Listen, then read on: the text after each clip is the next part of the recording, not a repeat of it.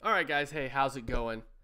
Honest Youth Pastor here, Michael from the Honest Youth Pastor. Today, we're going to do something. It's going to be a sermon review, as you can see on the screen. In case you don't know this pastor, his name is Judah Smith. Now, couple things before we start. This particular sermon is from their online youth camp. And I want to provide a link so you can watch the whole thing, but you basically have to have their app to watch it because they do not, as of the recording of this video, they do not have it up on their YouTube. It may be there by the time you watch this. If it is, it's called the 2 Mile Generation. He'll note that here in a minute.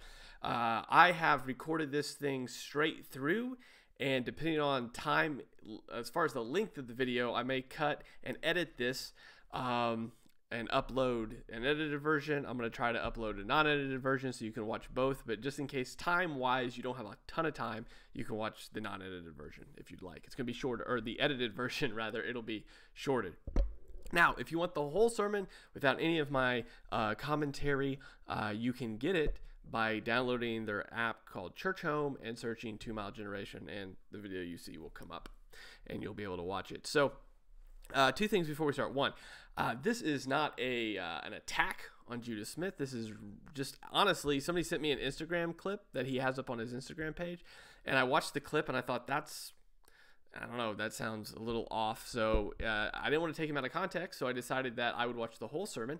I watched the whole sermon, and I thought this would be a wonderful exercise in teaching exegesis so that we can, understand that better. Because on the page, on the Instagram page, we talk about hermeneutics and exegesis a lot and understanding it, and this sermon is a really good example of how not to do that well.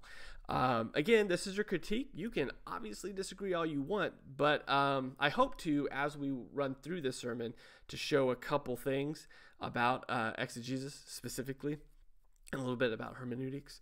So just so you know, I don't mean this as an attack on him. I don't want to cancel Judah. There's obviously things that you'll hear throughout this sermon that I disagree with, and I don't think are proper draws from the text at all. But we'll look at those. That's the whole point of this, is to critique and teach and review.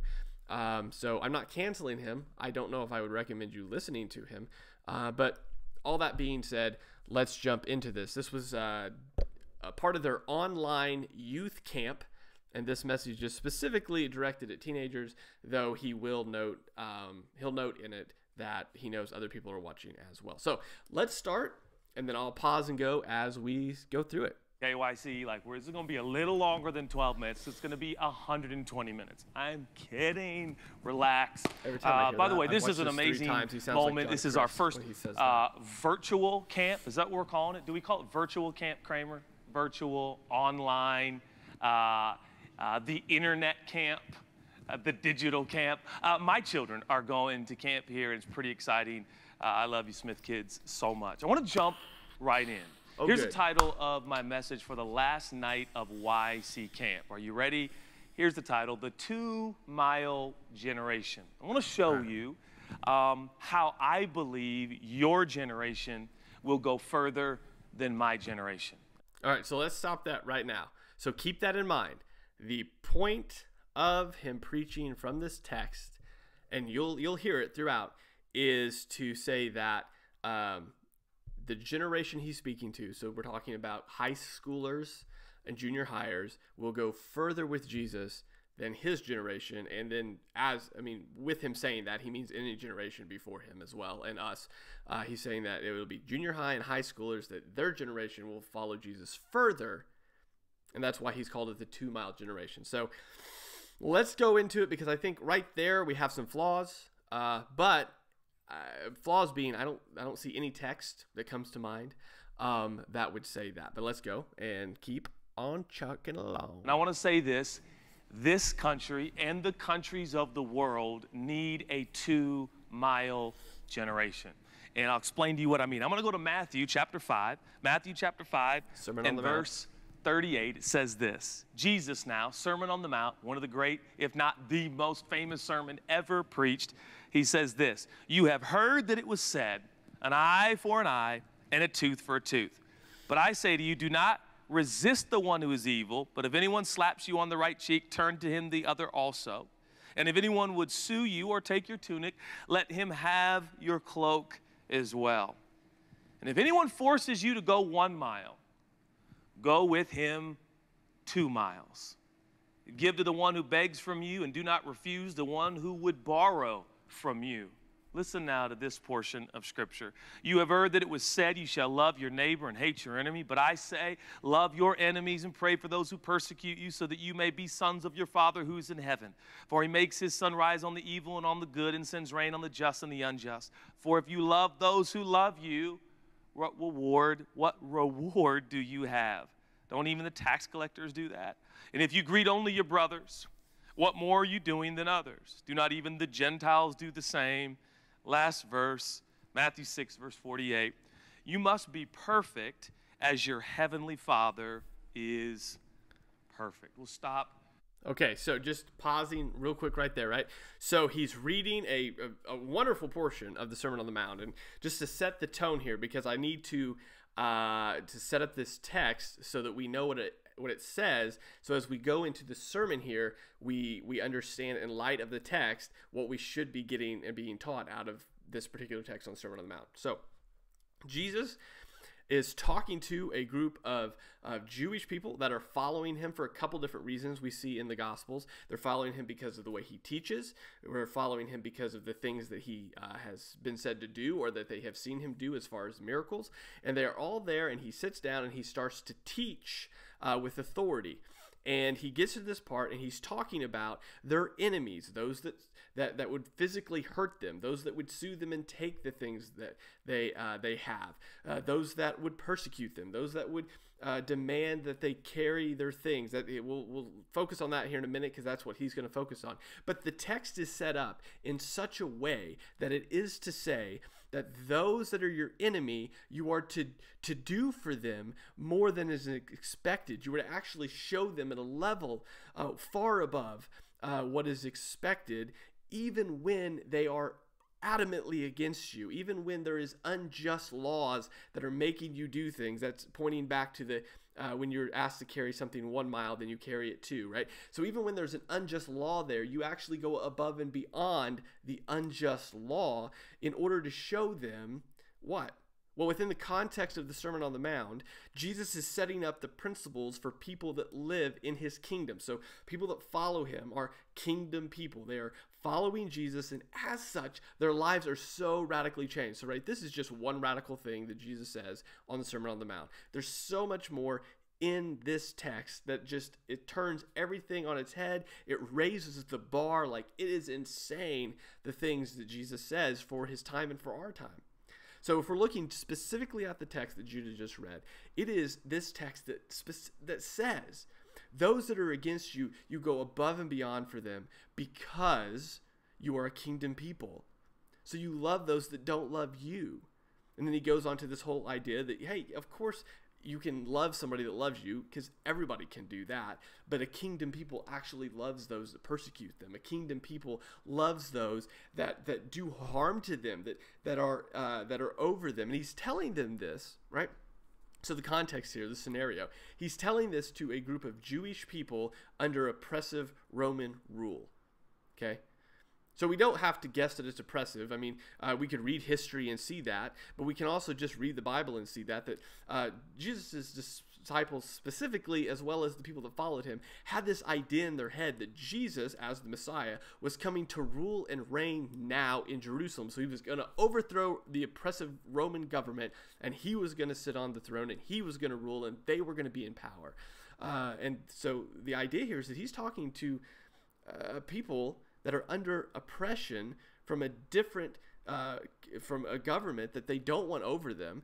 And he's saying, hey, those people, you love them. Those people that are over you, that persecute you, those that take more than they should from you, like, that's who you are supposed to love. Why? Because you're a kingdom people. All right, so keep that in mind as we go forward now into the rest of this sermon. Right there, I want to talk to you about the 2 mile generation. Will you pray with me one more time, YC? God, thank you for the minutes and moments we share. There is so much we can say, so much we can think about, but we ask you to help us to synthesize, to distill down what you want to say to the extraordinary young people of Church Home. God, I thank you for every young man and every young woman watching. I thank you have plans not to hurt them, harm them, but to bless them and to shock them with the plans and purposes you have for their life. We thank you for your grace and your goodness. In Jesus' name, amen, amen. Okay, so this is not what this video is about, right? We're not critiquing prayers here. But I have said in other posts that you need to listen to the prayers that are being prayed. And if you noticed, he said that, that they are only going to be blessed and prosperous and things like that. So just keep that in mind. That says a lot about his mindset going into this as well. But that's just an aside. Amen. These are unprecedented days in the United States of America. It obviously occurs to me, and I realize that this YC camp that we're having is global. There are people watching, no doubt, from other nations of the world. Welcome. We are so glad you're here. Church Home is a church for the world. We are not just a USA church. We are not just a Seattle church. We're not just an LA church. We are a global church. We are a mobile church. Church Home exists to have church in your home, to function like a family and function like a home. But I realize... Also, again, I'm not going to break in 1,000 times with these side notes, but just as a side note here as well, the Bible clearly lays out in the New Testament about what a church is supposed to look like, right? So it's supposed to have qualified elders over it. There's a certain amount of things that are supposed to happen in a service as far as the teaching of Scripture. The person that does that is supposed to be a qualified elder. They're supposed to be praising to God. Like, there's all these things that are supposed to happen. And I know we have like incredible technology right now, but if you are, and this is just, maybe we'll do a video on this specifically, but if you get your church only through your app, right, and you're not part of a physical body over an actual elder or under an actual elder that preaches the word that's qualified to do so by Scripture, there's a problem there, right? So if you're viewing all of your sermons through Church Home, you're not actually going to church biblically. That's not me. The Bible lays out what church is supposed to look like. Is that some of the comments that I'm about to make tonight here at YC Camp certainly speak directly to what is actually transpiring as I speak in the United States of America. So I said it in our 10-minute section, or segment, but at the thought that maybe you missed that part and have just tuned in, I want to quote LeBron James. I found it incredibly insightful and convicting.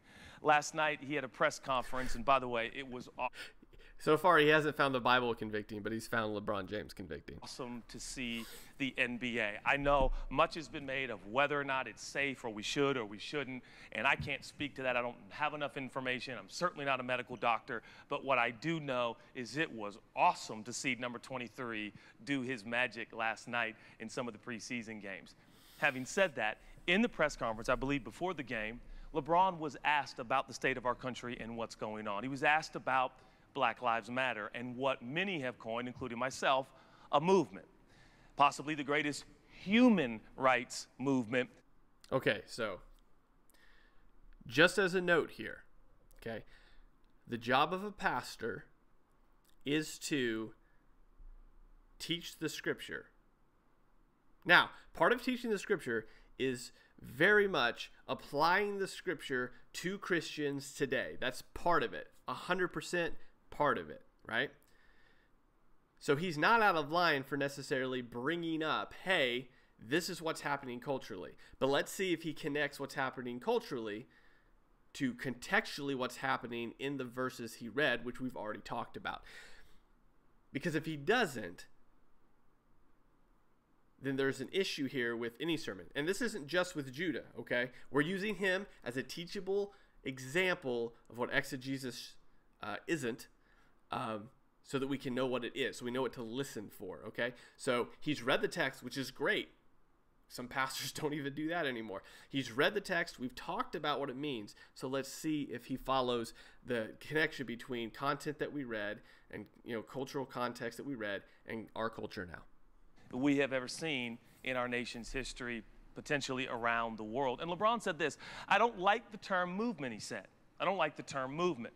And he said, because I wake up black, I'm not a movement, I'm a person. And he said this, it's a lifestyle. And I want to talk about that because I think there's so much about my generation. We see where we are right now. We see it as a movement. I think your generation, young people, are going to see it as a lifestyle that lives and loves and looks.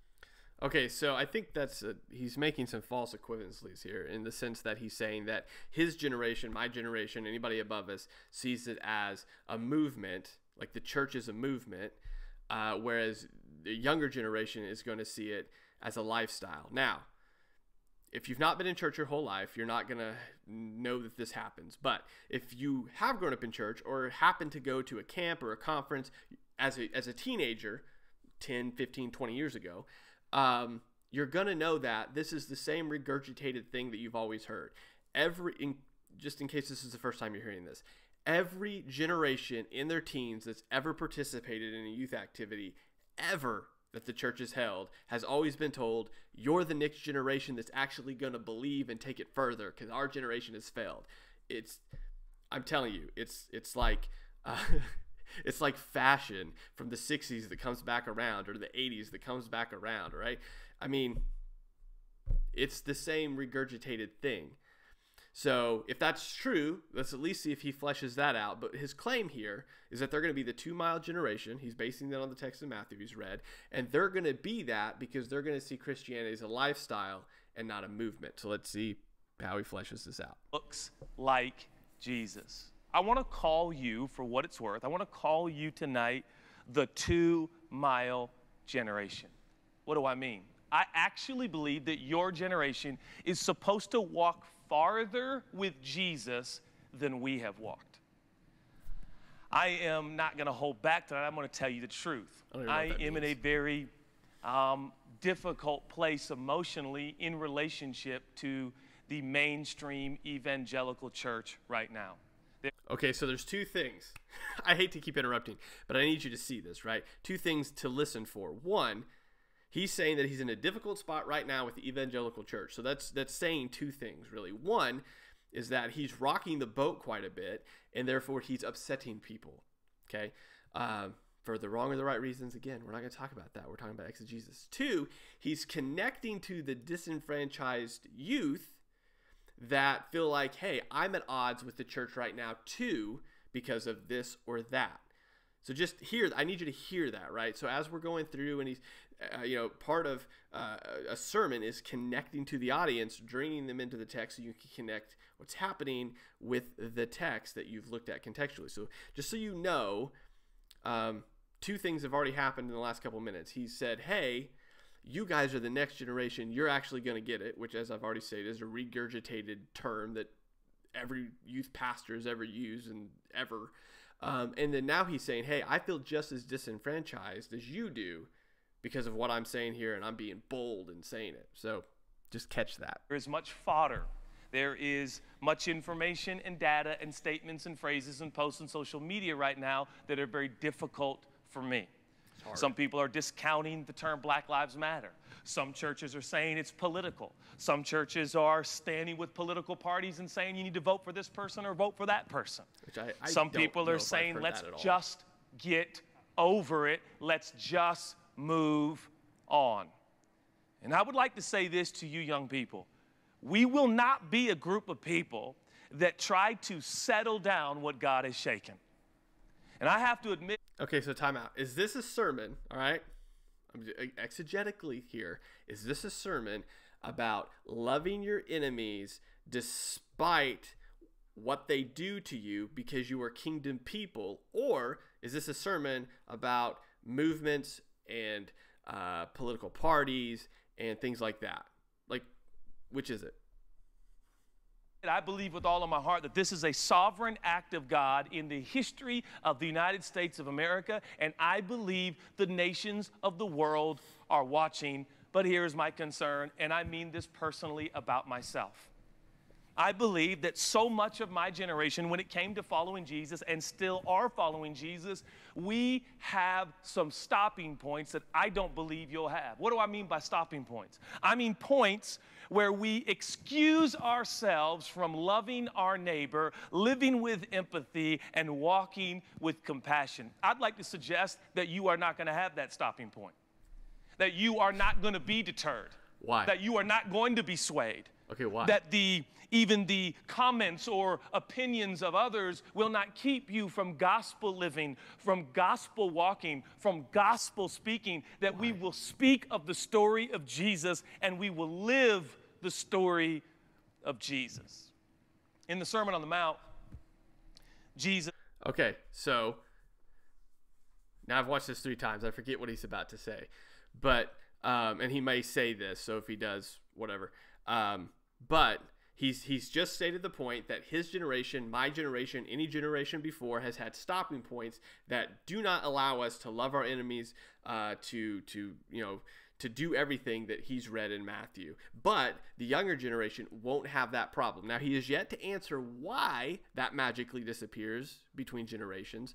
But I would argue that that is just an asinine topic to bring up. Because this is why this is so incorrect, is because if he were to actually preach the word that he read, like from the Bible, if he would actually preach the word within context, saying that, hey, everything we've already talked about at the beginning, right? Love your enemy because you are kingdom people. Those that are over you, that oppress you, give them more than they even ask for because you are kingdom people. If he would actually preach that, there wouldn't be stops there, because as we proclaim the word, the Holy Spirit comes and convicts our hearts even more through the power of sanctification in our lives to make us more like Jesus, and those stops slowly dissolve or immediately dissolve. It works differently for different people, but the proclamation of the word then removes those stops that he said, we can't do it, but you're going to be able to do it, younger generation. Like my generation can't. Those stops are just kind of there. We're stuck. We can't love those people. Ironically, if you were to actually preach the word, it would convict hearts and minds, and the Holy Spirit would sanctify us more to be more like Jesus, so that we can then see people like we haven't seen them before, if those stops are there. But magically, apparently, it's a generational thing. It's totally generational. The younger generation is more enlightened. They don't even have to be convicted. They're just going to love like Jesus. Let's go on. It says so much, and we don't have time tonight because this sermon is also supposed to be 10 minutes. I'm kidding. It's going to be a little bit longer, but not much longer. Jesus says this, amongst a myriad of other things. He said, hey, listen, if somebody asks you to go a mile, I want you to go 2. Now, what you may not know is that Jesus is referencing a cultural historical fact, and that was this, that Roman soldiers, by law, according to Rome, were allowed to compel any innocent bystander, any patron, any So citizen would that be a just that law was just or an by unjust the side law? of the road. If that Roman soldier was weary from carrying their armor or their weapons, they were allowed to put to a citizen, they were allowed to put on this person their armor or their weapons and compel that person to carry their armor and their weapon 1 mile. Now, by law, after a mile, they had to take back the weight of the armor and the weapons. Jesus says, if a Roman soldier, inferring it, asked you by law, which was not pleasant or enjoyable, to carry his heavy armor or weapons, I want you to go further. I want you to go further than the law. I want you to go further than what's required. I want you to go further than what's expected. I want you to go further than what everybody just does. I want you to go 2 miles. Of course, the sermon gets worse, so to speak, because Jesus will go on to say, your culture, your traditions, your customs teach you that you love those who love you. You're kind to those who are kind. You're caring to those. You go to people's houses that agree with you, that look like you, that talk like you, that act like you. And Jesus says that is no different from any other human being on the planet. But for those of you that follow me, believe in me, want to look like me, and live like me, I want to teach you a further way of living, a far... Okay, so part of what he's saying here is accurate in the sense that the Sermon on the Mount, the description that we talked about, is talking about a total change to where now you go above and beyond. Okay? Now, let's see how he connects that to what's happening culturally. So let's pretend that he didn't make the false equivalent, that his generation can't do it and they can do it. Let's pretend like that doesn't even exist, even though that's totally incorrect, and see if he connects the cultural context of what's going on with the text with current culture. Farther way of living. I want you to go further. I want you to go further. I want to be bold with youth culture tonight because, first of all, I think you're a lot smarter than anybody realizes. You are quite possibly the smartest generation that's ever lived. I have told my boys, I have a 16 and a 13-year-old, I have told them I have no idea what it is like to be a teenager in 2020.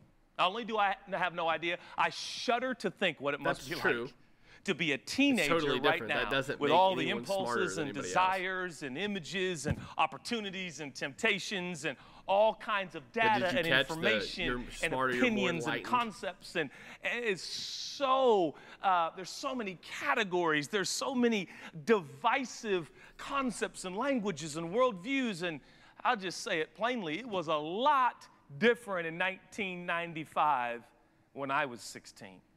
There actually, I know this is hard to believe, young people, there was no social media when I was 16 years old. And the world was a better place. I don't even think there was an internet. Was there? Was the internet, did the internet exist in 1995? Does anyone know the internet? Can anyone give me? It did exist in 1995? Rambling for it no did? reason. Like AOL? Yeah, okay. When did the internet start? Let's just talk about this for a second. Anyone know? In the 80s? Shaddai is going on record right now to say the internet started in the 80s. He was born in like 94. So anyways, it was, the point is, it was totally different at my age. It was. I can't imagine what it's like to be a teenager right now. You're my hero. You are extraordinary. In my opinion, you are the most extraordinary group of young people this world has ever seen, and certainly this nation has ever seen. And I would like to go on record. I would just like to go on record before he goes on record and says that what happened to World War I and World War II? What about that generation, right? That just was like, hey, we're going to go defend freedom. But whatever. I mean, we're not paying attention to history anyway, so. You are going to walk further with Jesus than I ever even imagined. I want to give you a few stopping points that Where are does true it say about that my in the generation. Bible? Any indication? There are certain things that cause my generation to stop loving their neighbor, to stop caring, to stop serving.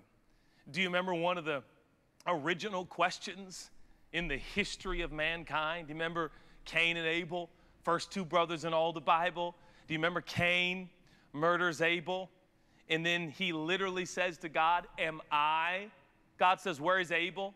God doesn't ask questions he doesn't have answers to. He's making a statement, and Cain goes, am I my brother's keeper? And the rest of the Bible answers the question emphatically, yes, you are. I want to remind you, young. Okay, hold on. So the rest of the Bible is not about Cain and Abel and the fact that you're your brother's keeper. The Bible is God's overarching plan in human history to show that he is a redemptive God that works within human history to fulfill the promises that he has made, and that he is good, and that he's all-powerful, and that absolutely nothing can come against him. So is there a storyline in the Bible that says you are to love others as God loved you? Yeah. Is there actually words stated that says you were to love God and love your neighbor? Yeah. So in a very loose way, perhaps, but I think we just missed out on a really big gospel opportunity here to talk about the overarching story of the Bible. People theologically, that man, that woman, that ethnicity, that people group, that is you. That is your brother. That is your sister. We are literally defacing ourselves. We are literally debasing ourselves We are literally demeaning ourselves. We are literally devaluing ourselves. Racism is a trick. Racism is a sin. Racism is a ploy, and it tells you that you're better than someone else, and that's a lie. And the more you lean into that, and Okay, so he's correct on the definition of racism. I'm confused here exegetically, sermon-wise, how he stated, for example, that his generation, my generation, has blockers. We have stops that make it to where we can't love our neighbor like we're supposed to. They're not going to have, like the younger generation, the people that he's talking to are not going to have these issues, but yet he has to define racism and tell them that they shouldn't do that. Which, arguably, they are probably, if we're talking about generations, they probably are the generation that is least likely to be racist just because of how they've grown up and what they've heard. They're probably overly sensitive to the subject, to be honest with you. But I just want you to, again, we're looking at the sermon, we're looking at exegesis, we're looking at connecting what has been said in Matthew to what he's saying now, and if he is properly teaching the text. Okay, so he's talked about racism, about how it's defacing, that it's, that is thinking you're better than somebody else. All right, so let's jump in so we don't lose his point. Believe that and accept that and internalize that, you cheapen the human experience, and at best you become a parody of what the purpose of mankind actually is. What's the purpose of mankind? You are him. You are he. You are she. You are them, and you are they, and they are you. We are the human race. There you go. I thought he was using personal pronouns. On this night, defining it. Friday night, July something. I don't even know the date. Is it just me, or is COVID just, I've thrown out all dates. I don't even know the dates anymore. I don't know what. But we are the 22nd. The 42nd. No, the 24th. 24th. Okay. I'm like, 42nd. I don't think there's a 42nd in any month, but I'm going to go with that. The 24th of July, 2020. Here we are. And as we're talking from this stage at YC Camp, there are literally Bible-believing, Jesus-worshiping Christians who are indifferent and, in some cases, indignant that statements like Black Lives Matter are swelling, growing, and popularizing, and the constructs of this country are beginning to shift and change. Beginning to shift and change. I want to urge you. Okay, so he's absolutely correct.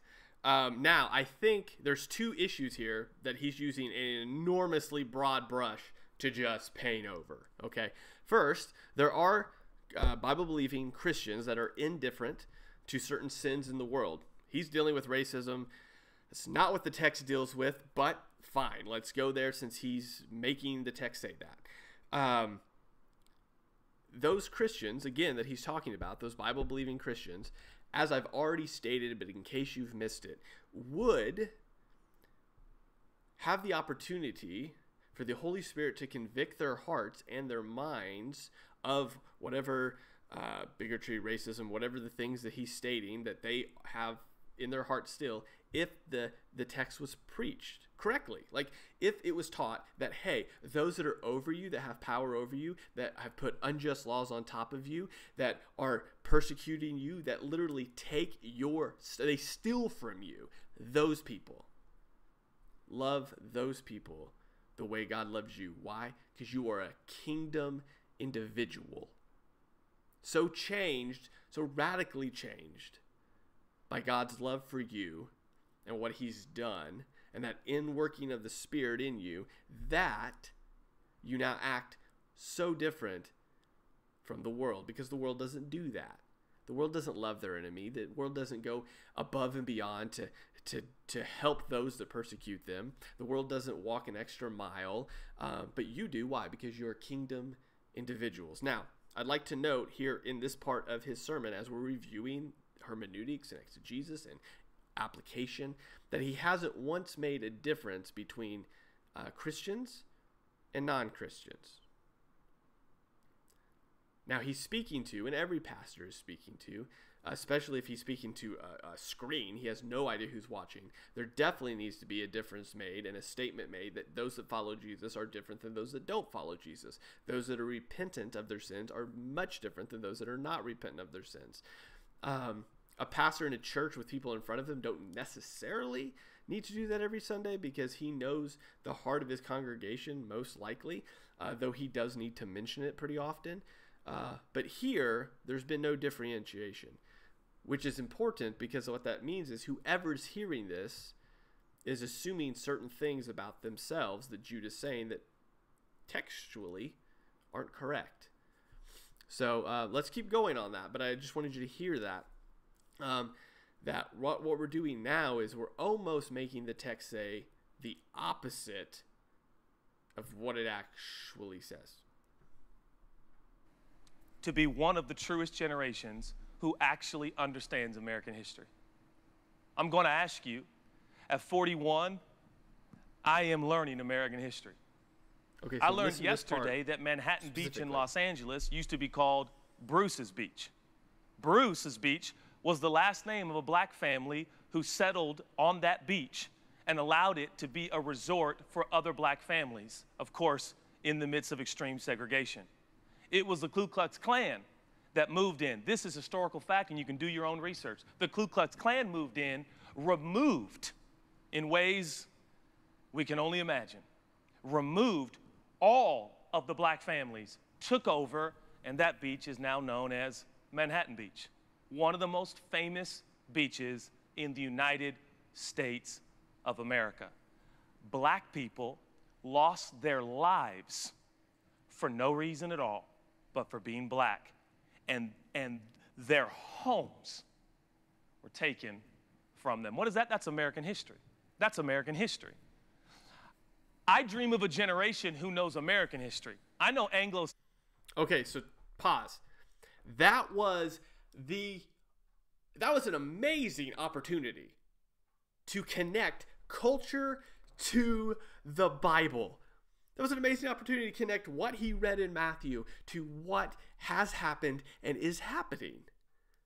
But he doesn't do that. He's talking about history and what history they should know. And the Ku Klux Klan. I mean, let me name the opportunities that he had. He had the opportunity to talk about sin. He had the opportunity to talk about people who thought they were Christians that didn't understand the word, okay? He had the opportunity to connect the fact that in Matthew, as we've talked about, there was an unjust system above the Jews, government, not a system, an unjust government above the Jews, and the Jews had to live in it. They didn't have a choice. There had been revolts, they had been squashed, right? They didn't have a choice, and there were unjust rules in place above them. There were unjust people above them, and Jesus says you love those unjust people and you go above and beyond on those unjust rules. Okay? He had a way to connect that to American history. Horrible things have happened. That story right there is absolutely horrendously horrible. It is a wonderful picture of what sin looks like and how bad sin can be. And he had a good opportunity to connect how bad sin is, how unjust people hurt other people because they don't understand the Imago Dei, and that people that are Christians are able to say, hey, that is unjust, but I'm going to love you in all of that because I'm commanded to as a kingdom individual, not negating the fact that that is a horrible event and that Christians should come alongside people and say, hey, how can I help you? What can I do? But why? Not only the people that were hurt, but the people that did the harming. Christians come alongside and say, hey, how can I pray for you? How can I love you? How can I help you because of the gospel? But we're not going to talk about that. I mean, just listen. We're not going to talk about it. We're not going to make that amazing connection. That's in American history. I don't know American history. For black history is American history. We are all citizens of the United States of America. I believe you're going to be the generation that grows up knowing the full scope and scale of what is actually the history of the United States of America. Again, he could Now, I'm connect gonna this be at bold any point to Matthew. Because at my age and my generation, At any point.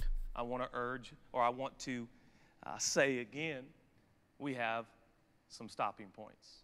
I want to speak to those stopping points, and I want to give you just a couple of points on where I think you should walk with Jesus past my generation's stopping point. For instance, here's my first one.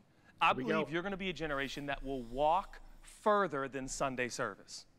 You'll walk further with Jesus than just attending a building on Sunday. You'll walk beyond Sunday. Okay, time out. If you remember back at the beginning of this video when I said, hey, this is the same regurgitated thing, this is the same regurgitated thing, right?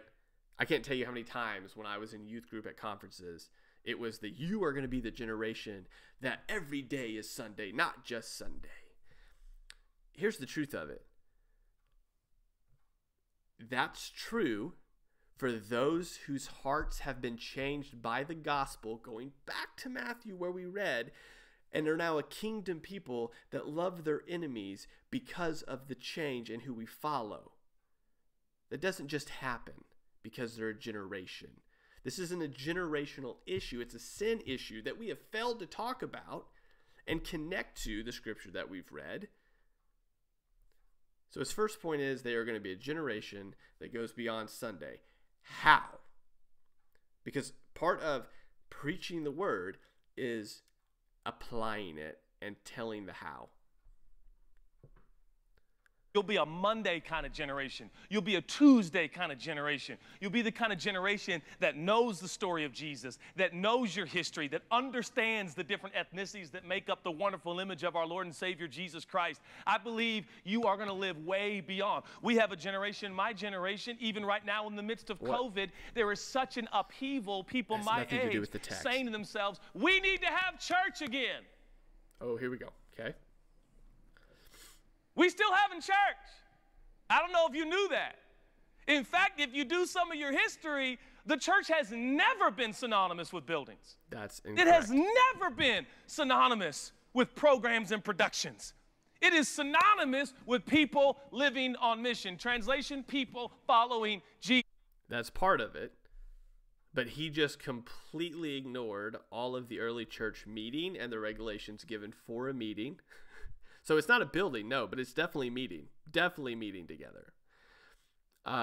Also ignored, whether you like it or not, the early church within the cathedral era and the big push for missions and making sure that the church infiltrated culture to an extent that you have these enormous chapels, which were connected to church. The building was connected to church, like that. Right or wrong, the statement was it's never been connected to a building, which is incorrect. In fact, it's almost always been connected to a building, and when it wasn't connected to a building, it was connected to the meeting of God's people around the preaching and the proclamation and the worship of who God is. So you can get super excited about it, but that's incorrect. And also within the purpose of this video, of looking at exegesis and hermeneutics and how it all ties together, that has nothing to do with the text.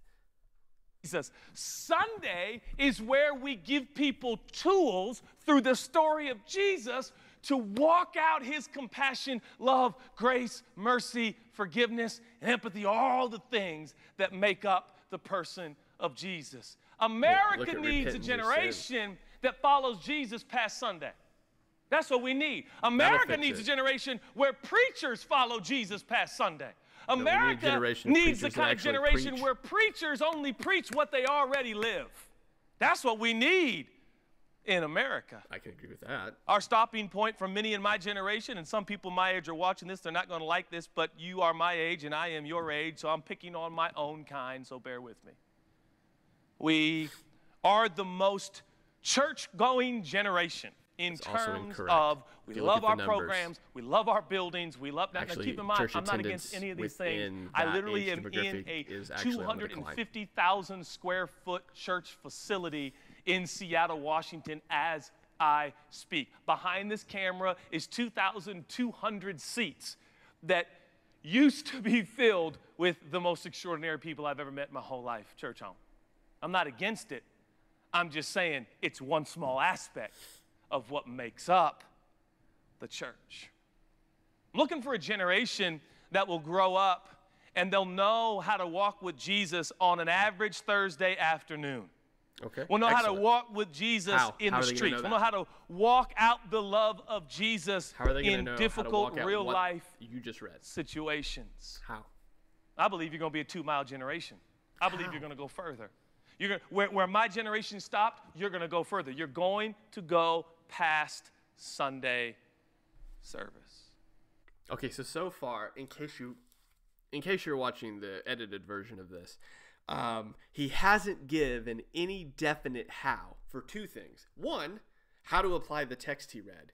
How are we supposed to love our enemies and go 2 miles instead of 1? How are we supposed to give more when they've already stolen from us? How are we supposed to love those that persecute us? How are we supposed to love our enemies? How? I don't know, because so far all he said is we are supposed to love them because you're younger. It's just going to click for you. We can't do it. We're too old. We don't understand the Bible. But you guys will. You'll get it. Here's my question. How is the younger generation going to understand how to live like Jesus if the word is not proclaimed to them in the proper way? I mean, if they're just told, hey, you're younger, so it's going to work, that's not going to work. I can tell you because, again, this is regurgitated from 1,000 times before. I know a bunch of people that heard the same message that I did, that sat beside me, that aren't following Jesus anymore. In fact, they're opposed to him strongly. So how are they going to learn that? How are they going to learn that if we don't preach the gospel to their parents and Holy Spirit moves and eliminates those stops that you say are there that are apparently unmovable, so that we can, as the scripture says in 1st and 2nd Timothy, the older generation teaches the younger generation, because the older generation understands the scripture and therefore then gives it to the younger generation through teaching and living it out. But apparently we can't do that anymore because we have stops that we just can't get past. I tell you another stopping point right now for my generation, politics. Politics means the policies that make up the constructs of the governing bodies and the social dynamics and the actions of citizens of the United States of America. There are people who systematically, categorically believe that because I say Black Lives Matter, that I am now affiliated with a particular political party.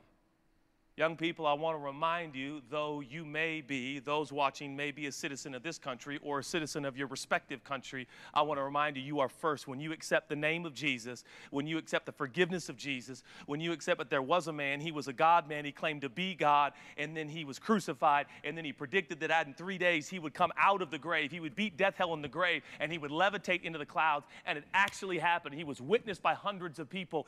That man, Jesus, is real. And if you believe in that Jesus and you've accepted his forgiveness, categorically, you are a citizen of an eternal country, a heavenly country. Okay, so he finally got to the kingdom part, though he sped through the gospel and forgiveness really fast. He spent more time on a lot of other things than he did on that. My question is, what am I asking forgiveness for? Like, what did I do? Like, I'm supposed to ask forgiveness. That's what he said. But from what? Like, what am I asking forgiveness for? Because I want to be part of the kingdom. Sounds like a pretty rad place, Judah. But, like, what? How do I become a part of that kingdom? Is it from what you read in Matthew, where I love my enemy? Like, is that how I... and what am I supposed to ask forgiveness for? For not loving my enemy? I don't know. Maybe he says. Let's watch. Sure. Bible calls it a kingdom where there's a king and his name is Jesus. That is first and foremost my filter. That's my worldview. That's my perspective. And I have got to put all the policies of this country, as much as I respect them, understand their necessities, and in many cases celebrate some of the effective policies, I understand that my citizenship is first in heaven. There's going to be a generation that's going to grow. Okay, so this is one of the top 3 things he says in this sermon. Like, literally. Top best things that he says. That I hope that if anyone's listening, maybe they just heard this, because this is pretty good. That everything we do as Christians, though he didn't make that statement, and he's making an assumption here, but everything we do, we view through the lens of Jesus, which is the Word of God, which is how we should view everything. We view everything through this man named Jesus. So no matter what happens, culture that comes, which ironically he's contradicting himself here, but whatever. We're not going to focus on the negative. We see culture through that lens. We see policy through that lens. We see other people through that lens. We see absolutely everything through the lens of Jesus and his fulfillment of the law and the prophets. Now, he didn't say that. I'm adding that because I think that is a big, important point to be made here. But we see everything through the lens of Jesus. Top 3 things he says in this entire sermon. Up, they're going to be more committed to their eternal citizenship than their earthly citizenship. That is I got an American flag hanging in my house. Don't misunderstand me. I've got respect for so many aspects of this country. There is a level of freedom that we enjoy, but make no mistake about it, this is what we like to call, it's been coined by smarter people than me, the American experiment. This is an experiment. Let me tell you something about heaven. It's not an experiment. It is not under construction. It is not trying to improve. It is the perfect, eternal. Now, hey, that's just a thought that ran across my head here. As we're looking at exegesis and hermeneutics and preaching, he had a great opportunity here, again, to comment on the fact, when he's talking about politics and policy, okay? So, fine. Talk about it. Great. Awesome. Wonderful. That was a perfect opportunity to say, so there are unjust policies, unjust laws, things that need to be changed that are over us right now in some aspects that need to be changed. So let's work to change those, but let's keep in mind what Jesus said back here in Matthew, which is that even if there are unjust policies and laws and people over us that persecute us, that are our enemies by world standards, that we go above and beyond fulfilling those unjust laws to unjust people. He won't say that, but that's the connection. I mean, do you see? Because the whole point is here to teach you what to listen for and to what to look for, okay? And this was a prime moment that the connection, when he's talking about policies and procedures, could have been made back to Matthew, where it says there are enemies that you have, or perceived enemies culturally. They would tell you that they're your enemies. Jesus says to love those people. Go above and beyond for those people. Do way more than they deserve. Right? I mean, that's exactly what Jesus said. He said, when somebody tells you to carry it 1 mile, you carry it 2. In their head, they know that's an unjust law. It's not fair to them for them to do that. It's not their things. There are an unjust army, government above them making them do that. And just like that, there are unjust rules, regulations, and laws that may be over us right now in some regards, that we are then to say, I will go the extra mile. Now, I know it gets a little gray. You could apply that to a lot of things, but that is the connection there. Just saying.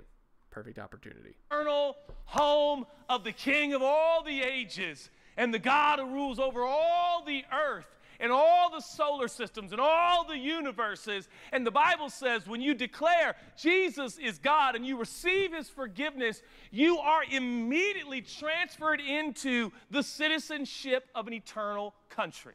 Yep. And so that bring it back country to now the kingdom. Shapes your views and your values and your desires and your passions and your everyday life. There's a generation absolutely true that's being raised up in this country let's apply that will no that longer consistently. believe that the gospel and America are one of the same. They will understand that there is an important distinction. I think, again, and though there have been historically, apparently, men and women who have respected this book to an extent, we have got to unwind this synonymous philosophy that to be to question the constructs of America is somehow unchristian. Don't get me started now, y'all. Apparently, he just got blessed. But here's the point. Again, do you see what I'm saying? Hopefully, you've seen during this opportunity, this monologue that he has a million opportunities to connect this back to what he says in Matthew. Like to make the one-to-one comparison instead of just this vague generality that you're going to be able to do it, but I wasn't able to, but you're going to be able to. So we're not being told how we're going to be able to. We're not going to be able to be told how this connects to Scripture at all. And this isn't distinctly Christian, right? I mean, all you have to do is say, let's live like Jesus lived. There's lots of people that are totally okay with that because you're not mentioning sin, repentance. To be fair, he has mentioned sin. Or he has mentioned forgiveness, rather. He hasn't mentioned sin at all. Let's move on. Invited me to YC camp, and that's Kramer and Shaddai and Kieran's fault. But that's just not the case. Jesus is an American. Well, he's God, he's Jewish. He has an ethnicity. He's Jewish. Do you know Jesus is still Jewish? You know the Bible declares Jesus is still in a physical, visible form, that when we see him, he will have the characteristics of the Jewish ethnicity? He's Jewish. I'm going to say it again. Okay, so to clarify this theologically, Jesus, when he ascended into heaven, did take humanity with him. So there is a part of humanity in the Godhead. Now, that's as far theologically and biblically you can really go. There have been people that make the assertion that Judah is making here. But overall, the idea is that there is humanity now because Jesus bodily resurrected and he ascended into heaven, and he was flesh when he did that. Now, that's as far as like theological conjecture you can have based upon Bible like scripture. Now, if you look into Revelations, for example, chapter 5, whenever you look at the seat, the judgment seat, and who's able to open the scroll, you don't see a Jewish Jesus. You see a lamb that was slain that is worthy to open the scroll because he is the Lion of Judah, okay? And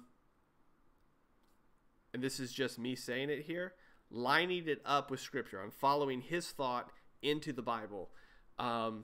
Scripture doesn't seem to put that much emphasis on race or ethnicity, other than to say that in heaven there will be every tribe, every nation, every tongue, to demonstrate that God's overarching plan to redeem humanity has been fulfilled. But what we see in the New Testament over and over again is this idea that race and ethnicity have their part because of how cultures come together and the way you were brought up and the traditions you have. But your lens that you see things with through Jesus, which again was one of his better points, usurps all of those things. So Paul can say there is no longer Jew nor Gentile, slave nor free, male nor female. The point is what he's saying is here, there is equality within the Christian kingdom, unlike the inequality that's in the world. The point here is not race and ethnicity. It is that under Jesus, when you're in the kingdom of God, that there is an equality among believers. He's going to push on this point, which I think is really stretching it. And it's stretching into a narrative that he's working into his sermon that exegetically, hermeneutically, contextually isn't there, which then makes, again, we're looking at exegetic, hermeneutics, sermon delivery and application. It's just rolling the dice here, it seems like. Jesus is not an Anglo-Saxon American. He died for and loves every Anglo-Saxon American, but it's important for us to unpack and unwind and disconnect gospel and the United States of America. They are different. It's an important Judah, point. so you've given up on politics. No, there's policies that still are very important, of course. There is going to be and is right now reform, reformation, change. There has to be. Nonetheless, I encourage you to vote for those that can. You're so like, who's going to do that, and why are they we doing can't that? vote. For those That's watching, the important part who again. kind of sneaked in light on the of the YC camp text. night, I encourage you to vote. I encourage you to vote. And pray about who you vote for. Absolutely. But my brothers and sisters, I serve a president and a king that has not been voted in and will not be voted out. And his term is not 4 or 8 years. One of his 4 better points that it's he makes eternity. in the sermon. And what he loves and what he cares about and what his priority is, that has to be my priority. Amen. Even if that priority disagrees with citizens of the earthly country I am a part of. I believe you are going to follow Jesus further than politics. I would further love real-life than applications here. Politics. I believe that you're also going to follow Jesus further than your pain. You're going to follow. There is a generation, and I know my generation struggles with this. We want to follow Jesus until it hurts. We want to follow Jesus until it's painful. We want to follow Jesus until it's difficult. I don't fault anybody. My dad's phrase was, no pain, no pain. Right? If you're like me, I'm like, Advil generation. Shout amen, right? Like, give me 3 Advil, no pain, no pain. Yes, I'm not looking for pain. I'm not wanting pain. I'm not desiring pain. Oh, we got the piano but coming in. I think there's a generation that's growing up, and I think you are it. That you will follow Jesus to the point that it's painful and beyond. Jesus said that's what Even you should expect, by the way. Hurtful, as a Christian, painful, difficult. You should expect and maybe it costs people to persecute you, reputation, or it costs you. What Jesus said would happen, guys. Perspective of you, or it cost you. Not a surprise. People or relationships you felt like you couldn't live. He had a perfect opportunity. I also think you're going to follow Jesus further than your ethnicity. Exactly right there. I believe that your gospel, the gospel of this next generation, will not be ethnic centric. It will not. Hold on. The gospel of this next generation. Now, here's the thing. I think we all kind of get what he's saying. If you've been in church for a while, if you're following cultural movements right now, I think what he's saying is that there are people that are prejudiced, that are racist, because it's a thing, and they back it up with scriptures because those scriptures have not been properly exegeted and preached to them, which is why it's so important. And that they have, when they've heard them, if they have been properly preached to them, not understood them in light of the gospel and the fact that they are not a part of this world, but they are part of God's kingdom. Oh, what? That's what Matthew 5 was about. Anyway, moving on. That's what he's, I think, meaning. But if you don't know that, like if you're not connecting all of those dots, there's this idea that, oh, we're going to do the gospel a different way. Look, guys, the gospel has been passed down from generation to generation to generation.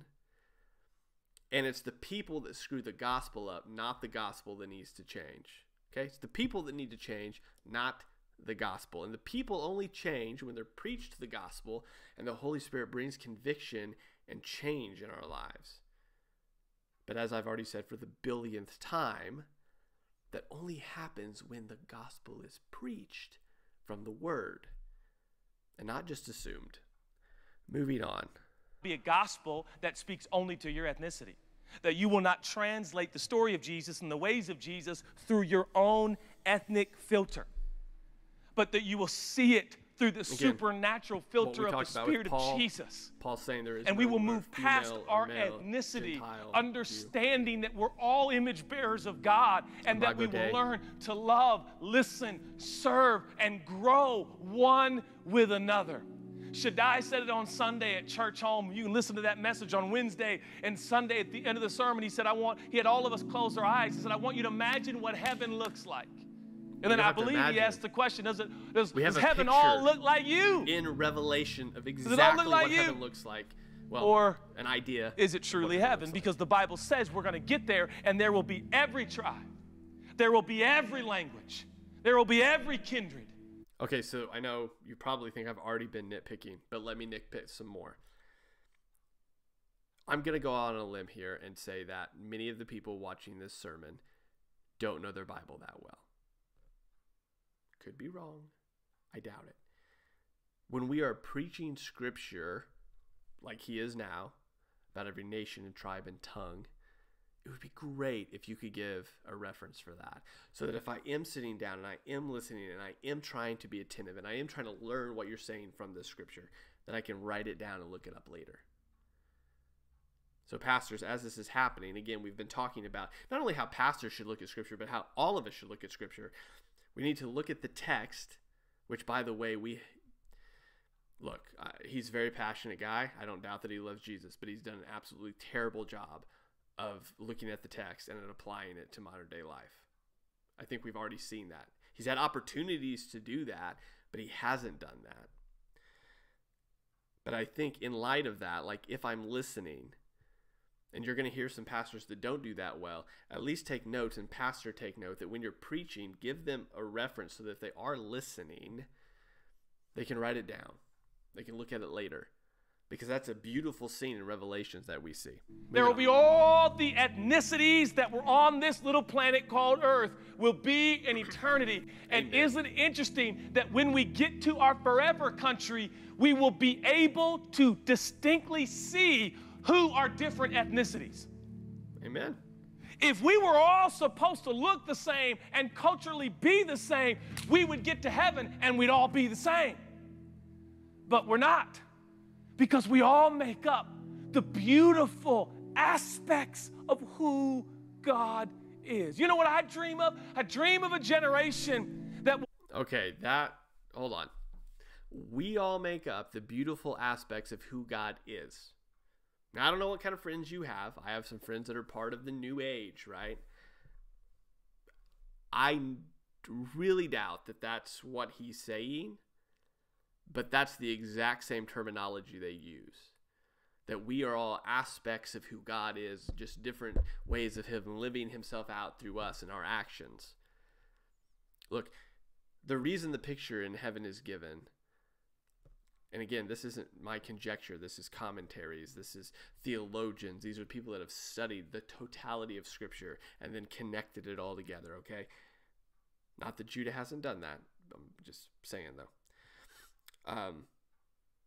The idea here is that God's ultimate plan to save humanity, which includes different nations and tongues and ethnicity, like, it's because he's good and his promise is fulfilled and he's done what he said he was going to do. And are we going to be able to distinguish? Maybe. But is it because we're all a little piece of God? I would have a theological issue with that. Again, he's not given any scripture to back that up. That is conjecture. And I think it's a little dangerous because of the culture we live in, New Age-wise, to just make that conjecture. Bring rise to a church that looks like heaven. And as I come to a conclusion, which is miraculous, I'm only 2 minutes over time right now, I'm telling you. I want to tell you something, young people, and if you'd allow me for a moment, I think this might be a surprise to the white young people listening to this sermon. Do you know that these distinctions we have in 2020, the white church and the black church, do you know why that exists? Do you know why we have a white church and a black church? Listen to this. Just listen. Do you know why right now some of you are like, well, I go to this kind of church, I go to that kind of church, and we literally describe our churches based on ethnicity. That's Think not about entirely that. true. That's In that this is nation's somewhat history, true. there That was is only not the entirely church true. He's in using its that broad beginning. brush again. Just the church. Again, not connected Black to men and scripture women who were whatsoever, by the taken way. from their home in Africa and brought here in chains, those black men and women were not allowed to worship in the church. That's accurate. So for survival, for the opportunity to worship, black men and women, boys and girls in the United States of America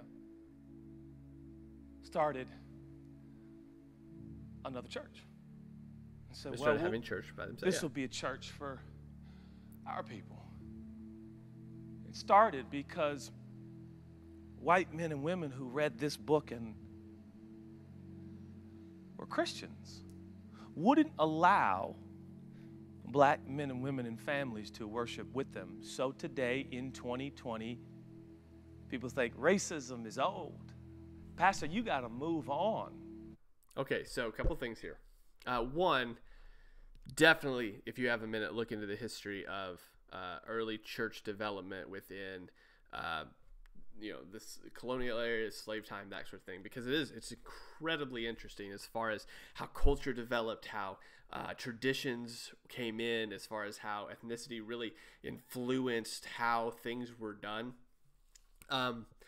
His point here, though, and if I may so say again, it has nothing to do with Matthew chapter 5, or the text he read. I think it was Matthew chapter 5.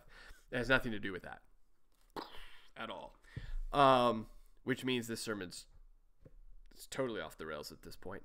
But he's bringing this up to say that the church should be like heaven, which would be of every nation, tribe, and tongue, which in some situations is absolutely possible and has been done. Now, is it easy? No, it's definitely not easy because of, again, background and expectations of how music will be done, sermon length, like all that. I mean, he already mentioned that he's 2 minutes over time, right? In some churches, depending on your ethnicity or location in the world, there is no such thing as a timer. They're going to go for hours, right? So automatically, just see the juxtaposition there. So point being, there are places where that happens, but if you talk to those pastors, they're going to tell you, like, that is... Talk about sanctification. Like, that is a hard work to happen. But it's beautiful when you see a lot of different people worshiping Jesus together, which is great. He's saying, though, that is almost an expectation. There are certain places where that just is not going to be able to happen. I mean, there might be like one or two different ethnicities there, right? So they've moved to this town for work. So you have, for example, a Korean couple in a church, a totally black church, right? Because that's the dynamics and makeup of the area. Or maybe you have a couple black people that are now in a white church, or vice versa. You could make 1,000 different combinations. The point is, it's totally based on demographic makeup. So this is a false equivalency that this is a have-to for the church. Should the church move toward making sure we're reaching out to all people? Yeah, duh, yes, Great Commission. Should we move toward the fact that, as we see in other letters in the New Testament, that no matter who comes in, no one is shown preference, but everyone is treated equally? Well, yeah, duh, that's what the scriptures say. Should we go out purposefully and seek out different ethnicities to bring them into our church so we are diverse? No, that's stupid. Talk to the people in your area. Preach the gospel to the people outside your doors. Why? Going back to the text we started with, so that they can become kingdom people. So that they can then go out as kingdom people, loving and living with those around them. When they are persecuted, they give love. When things are taken from them, they say, what else can I give you? When there's an unjust law above them, they say, how can I go 2 miles more for you? So that the people that they call their enemies, or the culture rather calls their enemies, will say, why are you living in this way? And they can preach the gospel to them, regardless if they're Korean, Chinese, black, white. In case you've noticed, he's preaching more on culture than he is on the Bible at this point. So if we're looking at this from an exegetical, hermeneutical, applicable way, we've not even touched the text. Not at all touched the text. We've heard a lot of, hot button words right now. We've heard a lot of, again, very impassioned pleas, in some regards, for very good things. But we haven't heard one way to apply them in an actual, applicable way based on Scripture, which is the job of a pastor. is to preach the word, divide the word rightly. Why? For the benefit of the Christians that are listening, so that they can then say, this is how I live for Jesus. Or if they're already not living for Jesus, if there's certain things there that he talked about, the blocks, the things that they won't go any further, when the gospel is preached, the Holy Spirit convicts and their lives are changed. This is why exegesis, exegeting the text, preaching the text is important. This is why when we read and do Bible study, it's important to look at this, ask these questions. Anyway. Really? When I said black church or white church, probably every single one of you young people listening right now were like, yeah. Yeah, that's what it is. That's not what it's supposed to be. Do you know that? It's not God's plan. Reference my previous That was comment. a result of systematized, maligned, manipulative interpretation of this book to demean a people group and not even allow that people group to worship Jesus. Okay, so that's true. So he's identified the problem. So at this point, we're not even going to talk about the text that you read originally. It's absolutely out the window. It doesn't exist anymore. It doesn't even matter, apparently. So, okay, fine. We've identified the problem. The word of God was not preached correctly, ironically, right? So what do we do to fix it? What do we do to fix it? Let's go. In church. Well, everybody wants, the pastor of church home. This guy, Judah, everybody, it's like, Judah, that's third person. Bear with me. But everybody wants the pastor to stop being political. Now I want you to preach. Okay, deal. I'd like to be just theological. Okay, yes. That's what I'd like to be. My job is a theologian. My job is to tell you the story of Jesus. My job is to tell you the history of the church. My job is to tell you how the gospel has evolved, how the gospel has grown. My job is to explain to you those who have mistreated this book, those who have mishandled this book, those who have, that's my job. And if it relates to your political party, so be it. But that's not my job, nor am I educated or smart enough to speak on all of the nuances and policies of this nation. But I am ordained, given authority by God, to speak on the gospel. Please. And the gospel. Please. It's only about one thing. Yes, God what? and people, which actually is two things, but God and people. That's all it is. Preach it. You know the most important thing in this universe, other than God himself, who is the center of this universe? People. It's people. Do you notice how we identified the problem, but now we're just not going to talk about the problem. We're not going to talk about any solutions, application. He's supposed to be okay. So let's see. He's got maybe a couple minutes left here. He's identified his job as to preach the gospel, ordained by God himself. Let's see if he finishes it up. People. There's a generation that's being raised up that is going to follow Jesus further than the policies and the politics, which is fine, of this generation. Going to follow Jesus further than their ethnicity. Going to learn to live in another man's He's hammering world. this ethnicity thing hard, guys. Whatever. Has nothing Whatever to do with happened the text. to love your neighbor? Whatever happened to being your brother's keeper? Whatever happened? Okay, hold on. So the problem is, that's not innately in us. We're sinful. How do we do that? By being changed by Jesus. The gospel. Preach it. To soft, broken, humble hearts, where Jesus' followers are cut to the core when the sin is revealed, and they take ownership. At least we mentioned sin. If I'm responsible, and God help me, I want to be like you. Young people, don't you ever forget this. Jesus says, you want to walk with me? You want to be like me? I want you to let your life go. I literally want you to let it go. And I want you to trust me with your dreams, desires, urges, surges, passions. I want you to trust me with all that.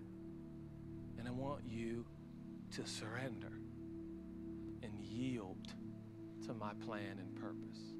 Oh, God is shaking.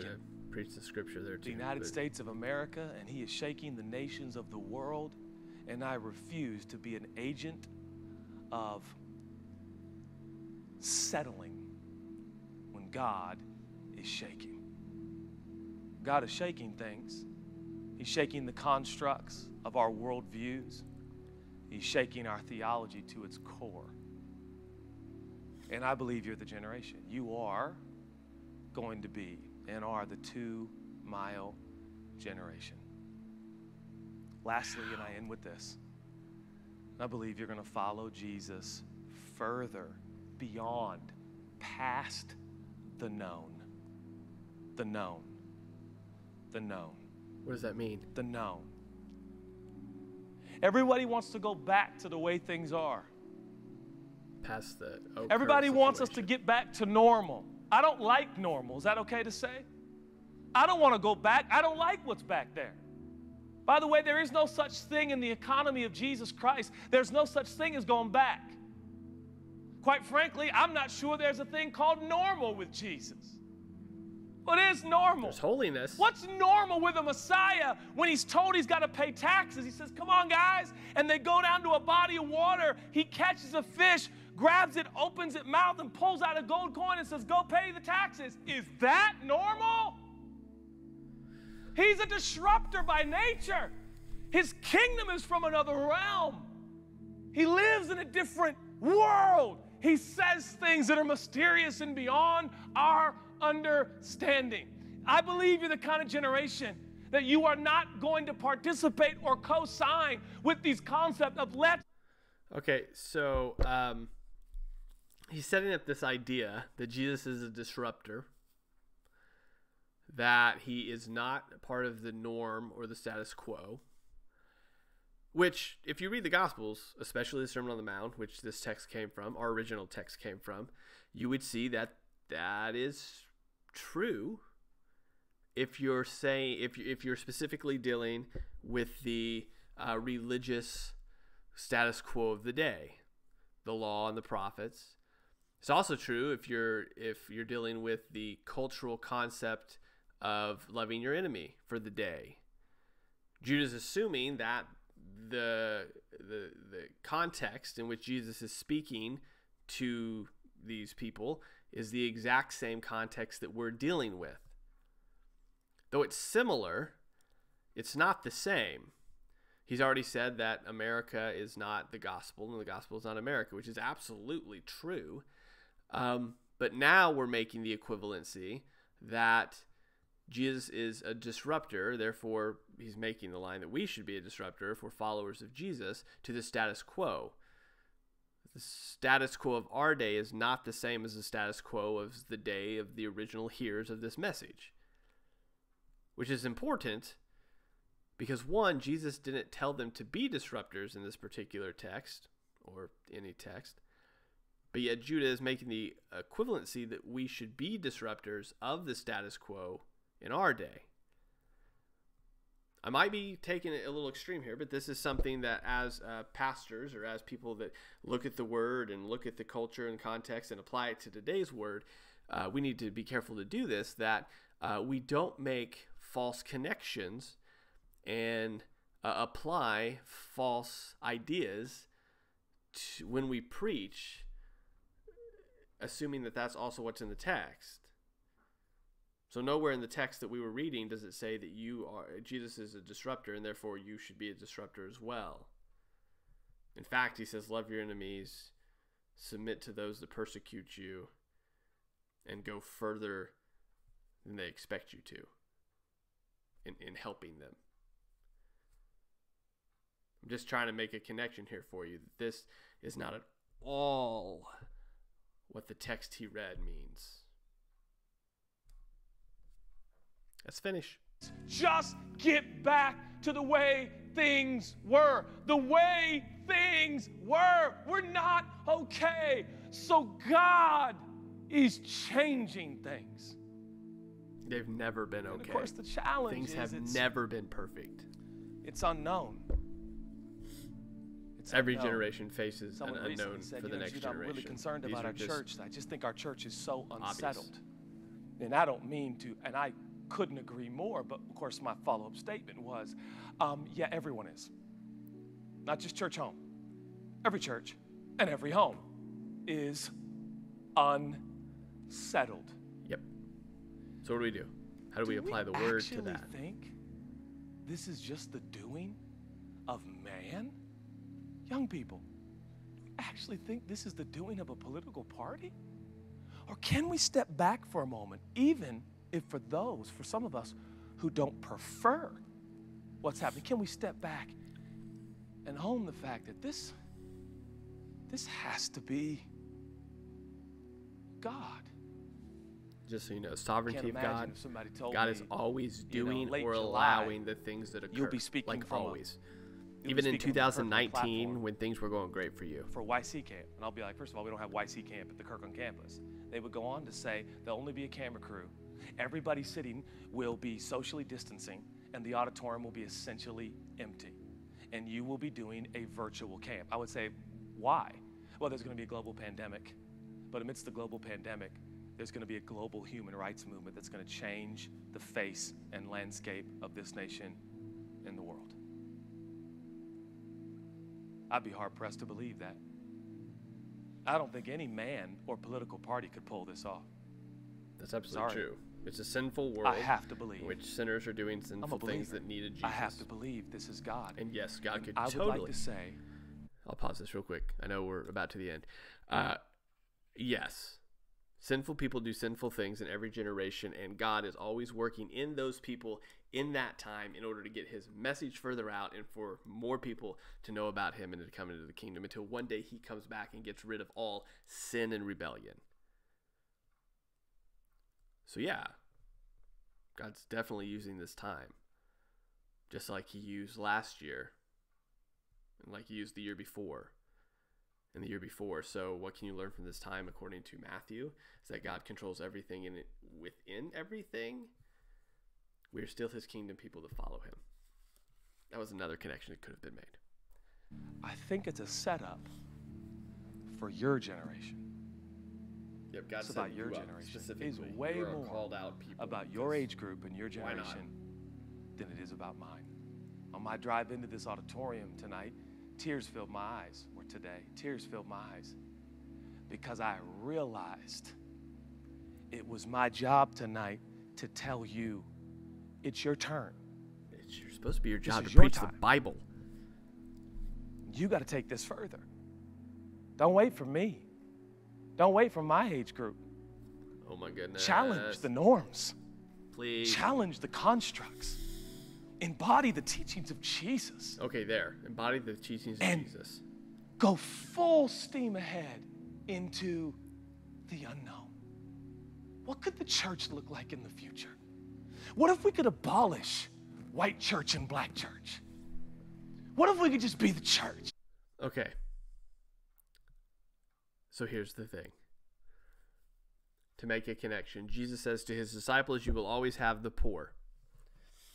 Right? So it's in this particular context and scenario in which people are saying, Judas is like, hey, we need to take care of the poor. Why don't your disciples do that? I forget the exact context, honestly. I don't have it in front of me. The idea that Jesus says, though, is that you'll always have the poor with you. Always. Okay? But you won't always have me. So that's why we're doing this right now. The overlying idea is here, there are certain things that will always be a part of humanity. Okay? Is racism evil? Yes. Will it likely always be a part of humanity? Yes. Why? Because of sin. So sinful men and women that do not know Jesus will always have racism in their hearts. Always. So how do we fight racism? By preaching the gospel to men and women of every different tribe, nation, and tongue. So will there ever be an abolishment of a white church or a black church? Probably not. Because of different demographics and different regions and it's very unlikely. And I also want you to see the false equivalency here that a totally white church is a racist church or a totally black church is a racist church. So he wouldn't make that claim. But that's simply not true. Because a Christian church that follows Jesus, regardless of who comes into that church, is welcomed and loved as we have been welcomed and loved by God. So the idea that these just disappear is very unlikely, not because of racism, but because of demographics and makeups of regions. Should the church strive to look like heaven? Of course. Is the church bad or not following the Bible if it doesn't, because of different things that are present or not present in the area? No. What if a generation could grow up and could actually start to materialize the gospel in physical, visible form, even amongst the church? That's what the church is supposed to be So doing many already. personalities, so many influencers, so many preachers, so many speakers, so many news anchors are telling us that, you know, we've got to love each other, and the nation's got to change, How and do you the do political that? parties got to come Only through together, Jesus. and we got to heal, and we got to... And all of that is, I'm sure it's true. But I would like to make one final appeal, and it's this. I would like to imagine with you for a Jesus? moment. So join me. Hold on to Jesus? Let's use our God-given imagination. Imagine just this one set of circumstances. What if simultaneously at 6:56 p.m. on July 24th, not 42nd, we actually collectively, simultaneously, as Jesus followers, just started to love each other the way Jesus loves? That Yeah, 'cause would it's- probably be about it's that 100 million Christians We'll in just this nation. Snap it into Give or existence, take. guys. Because sanctification is not a 100 thing. million Christians You just will it. simultaneously loving each other. I'm not talking about people that don't know Jesus. I'm talking about just loving each other. Now imagine with me what would That's happen not in this hard or country. difficult. It's just we can just do it. And then imagine with me what would happen to the nations of the world. It would be a wrap, as they say. Everything would shift and change. The nation. Now hold on. Has that ever happened in the history of ever, including the early church? No. In fact, when the early church did begin to explode and grow, and they, it says in Acts, right, there was none that they were in need of anything. They all loved each other. Everything, you know, they were all one with another, giving as the other needed to have, right? Gosh, I don't have that verse in front of me. That would be a great verse to have. It's in Acts, though, early part of Acts. What happens? Well, eventually, actually, the church is scattered and persecuted. It wasn't a wrap. It wasn't like Jerusalem's like, oh my goodness, guys, this is amazing. We should all join in on this. Do you see if when we take statements from anybody, anybody, and don't apply them to the Bible, it sounds like a utopia. If all the Christians could just love each other, then this would all be over. It would all be wonderful. It would be great. Look, all the Christians have never all loved each other. Okay? Now we're supposed to.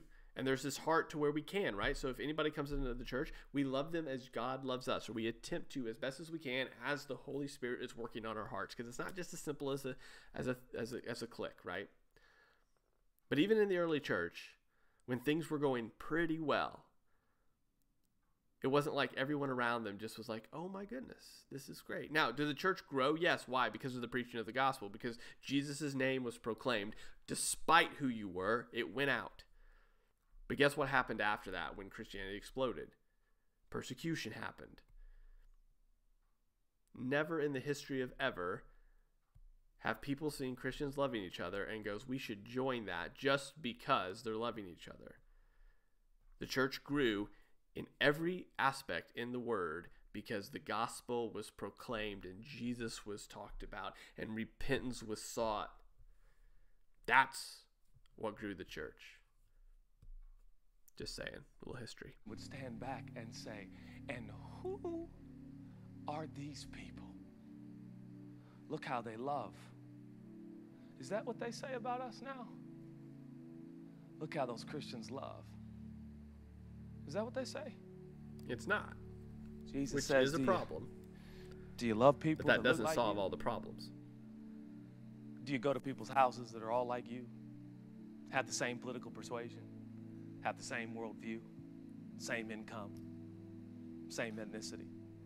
Is that your life? For most of us, it is. Jesus says, you don't need me to do that, but I have filled you with my love and my forgiveness and my spirit so you could learn to love people that maybe you've never understood or never known how to love before. I think you're the 2-mile generation. If my generation went 1, you're going to go 2. This nation needs you, and I end with this, and I promise you I'm done. What's extraordinary is you can hear the piano, but I cannot. It is silent. And for that, I am discouraged, but I will get over it. I was so hoping to hear your beautiful playing, but I believe it is being pumped through the World Wide Web. But having said that, in conclusion, this church needs you. Do you hear me, 16-year-old? You hear me, 17-year-old? I've been asked by a few people, including Shaddai tonight, what about your kids? And I'm going to say it again. I feel like I'm learning from watching my kids. They don't have to unlearn what I'm currently trying to unlearn. I'm currently in an unlearning state while simultaneously a learning state. But both are very important. 2 things. I already mentioned one. The older generation is supposed to teach the younger generation the word of God and the application of that word, not only through teaching, but also through living it out. I don't know what he's unlearning other than perhaps bad biblical precedents. That seems to be what he's alluding to. What is he learning, though? Is he learning good biblical precepts? Because what we've seen so far is that he's taken a verse out of context a number of times, if he's alluded to it at all. So what is he learning? As a white man, United States of America, and Never mind. He's learning to be woke, apparently. I have accepted things that are just untrue and not even biblical. Okay, there you go. I believe you could be the generation that doesn't have to spend all the. So here's the thing. He's learned that he's accepted things that are not biblical. So why? Right? I mean, if the word is being proclaimed and properly dug through exegetically and properly understood hermeneutically and properly preached with the application of the fact that we are all equal, everyone has the imago Dei, the image of God, and we are to treat people like we ought to treat them. What are you learning? How does it apply to the scripture we're looking at right now? Loving your enemy? Have you not always loved your enemy? I don't know. See, this is why it's very unclear. Sermons should be precise, clear, and the way you can do that is by following the text the way it ought to be followed, by pulling out the context and applying it to the now, connecting those two and saying, as Jesus followers of people that are part of another kingdom, this is how we act. And if you don't act that way, you need to look at yourself and ask yourself, are you a part of that kingdom? Or are you not a part of that kingdom? Do you follow and submit to Jesus, or you do not follow and submit to Jesus? It's a pretty clear litmus test. Time unlearning. Because from a young age, Jesus himself helped you learn and understand. Ooh, I'm a visionary by nature, and I can look into the next 10 years. You 16-year-olds will be 26. I can hear the piano. Thank you. Whoever did that. Thank you, World Wide Web. Thank you, Internet. Can you see it? Can you see yourself 26? Can you see yourself right now, 17, 18, 16, 15, 14? Changing the world. Changing this church. How and why? I need you. Young people, as the pastor, I need you. Show me what you see. Show me what you've experienced. Change the parents. Change the adults. Show us a better way. Change the church. It's not okay.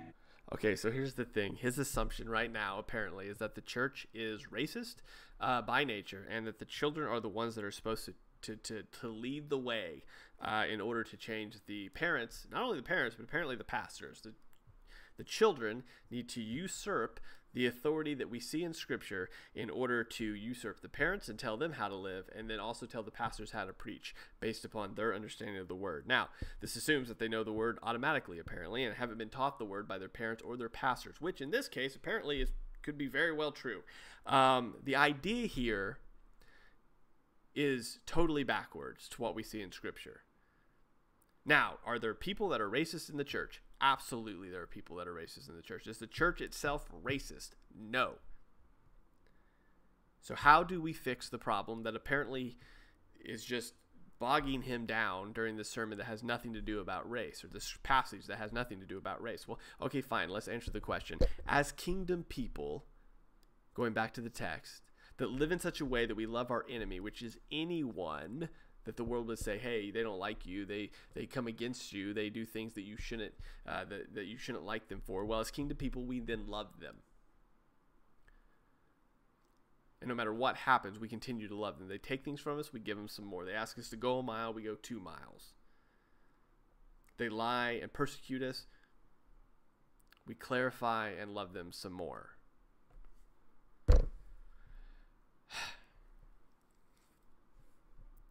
He's taking the biblical construct from top down, Jesus, elders, parents, children, and going, children teach their parents and pastors.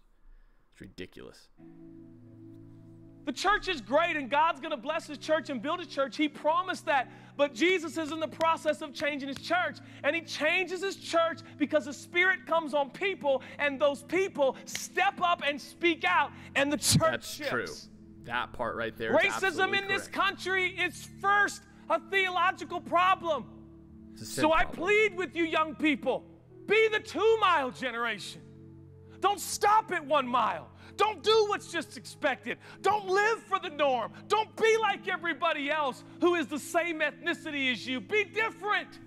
Buck some. Don't be like everybody else that is also a sinner like you. Follow Jesus. Be radical. Just a thought. The rules. What rules? Resist some of the substructures that are not in the story of Jesus. So and you're being let so us broad. be the disruptive followers of Jesus. What does that look and like? let the church change. It's high time for the church to change. It's your time. Why? What's wrong It's with the your church? turn. The Speak people out. are what needs to Speak change. out. Stand up. Declare God's word. Oh, there. Oh my And goodness, I believe yes. with all my heart. Declare Said, God's "Jude, I word. don't even know how I feel about the church." Got to help you. Got to give you love for the church. Church's got to change. And as the church changes in To what? From relationship what? to the sin of racism, so will the nation. It's going to happen.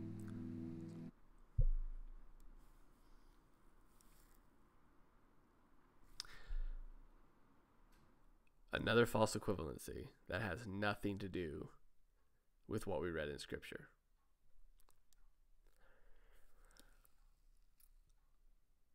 So maybe he's saying that when we live as kingdom people, loving our enemies, submitting to unjust laws, walking extra because of that, and when people steal from us, we give them even more. When we do those things, I'm trying to make a connection here as he ends, the world sees that we are kingdom people that live differently. And because we're different, they say, "Who is this God that you follow?" This may be what he's saying, but it's not been said very clearly if that's what he's saying. I am not standing here tonight because I simply want to speak on current events. I'm over that. I'm standing here tonight because I am compelled and convicted by the story of Jesus and the person of God himself, that where we are could not be more important. And what this country needs is Jesus followers who live and love and look like him. That's true. It's absolutely true. I'm done. We need your courage. We need your passion. We need his courage, Jesus' We need courage. your zeal. We need your Jesus' zeal. purity. We Jesus' need your candor. purity. We need young people to provoke the church to change. So I ask you to be the two-mile To bring up generation. issues, to identify ask you, hypocrisy and approach it in a correct Judah, how manner. will this Yeah. happen? God's going to help us. God's going to help us. Let me pray for you. Jesus, I thank you. All right, so he's done. I'm done. This is about 2 hours worth of video. God help you if you watch the whole thing. That's way too long. But hopefully you've got a little bit out of this, whether you watch the edited or unedited version of this video, to see that it is incredibly important to stick to the context whenever we're preaching Scripture.